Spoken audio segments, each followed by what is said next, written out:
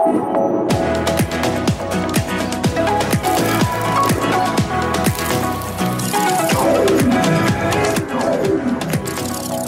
is NAB Show Live.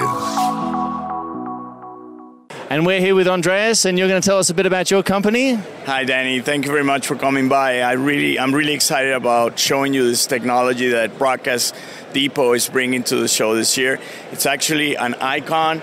As you see up there, we taking it way beyond what's known up to this point. We went from barcodes on 1.0, QR codes on 2.0, and this product is actually 10.0 because it's so much better. Let me show you this. This is, for example, a basketball game for Duke University. Continental Tire is one of the sponsors. The tire comes across, scan it, and you see the content here. So you can get your coupons, etc. So it's just, and you just point, and it happens. I mean, it's like magic. Wow. And is this the first time it's being presented? This is the first time we bring the technology to the show.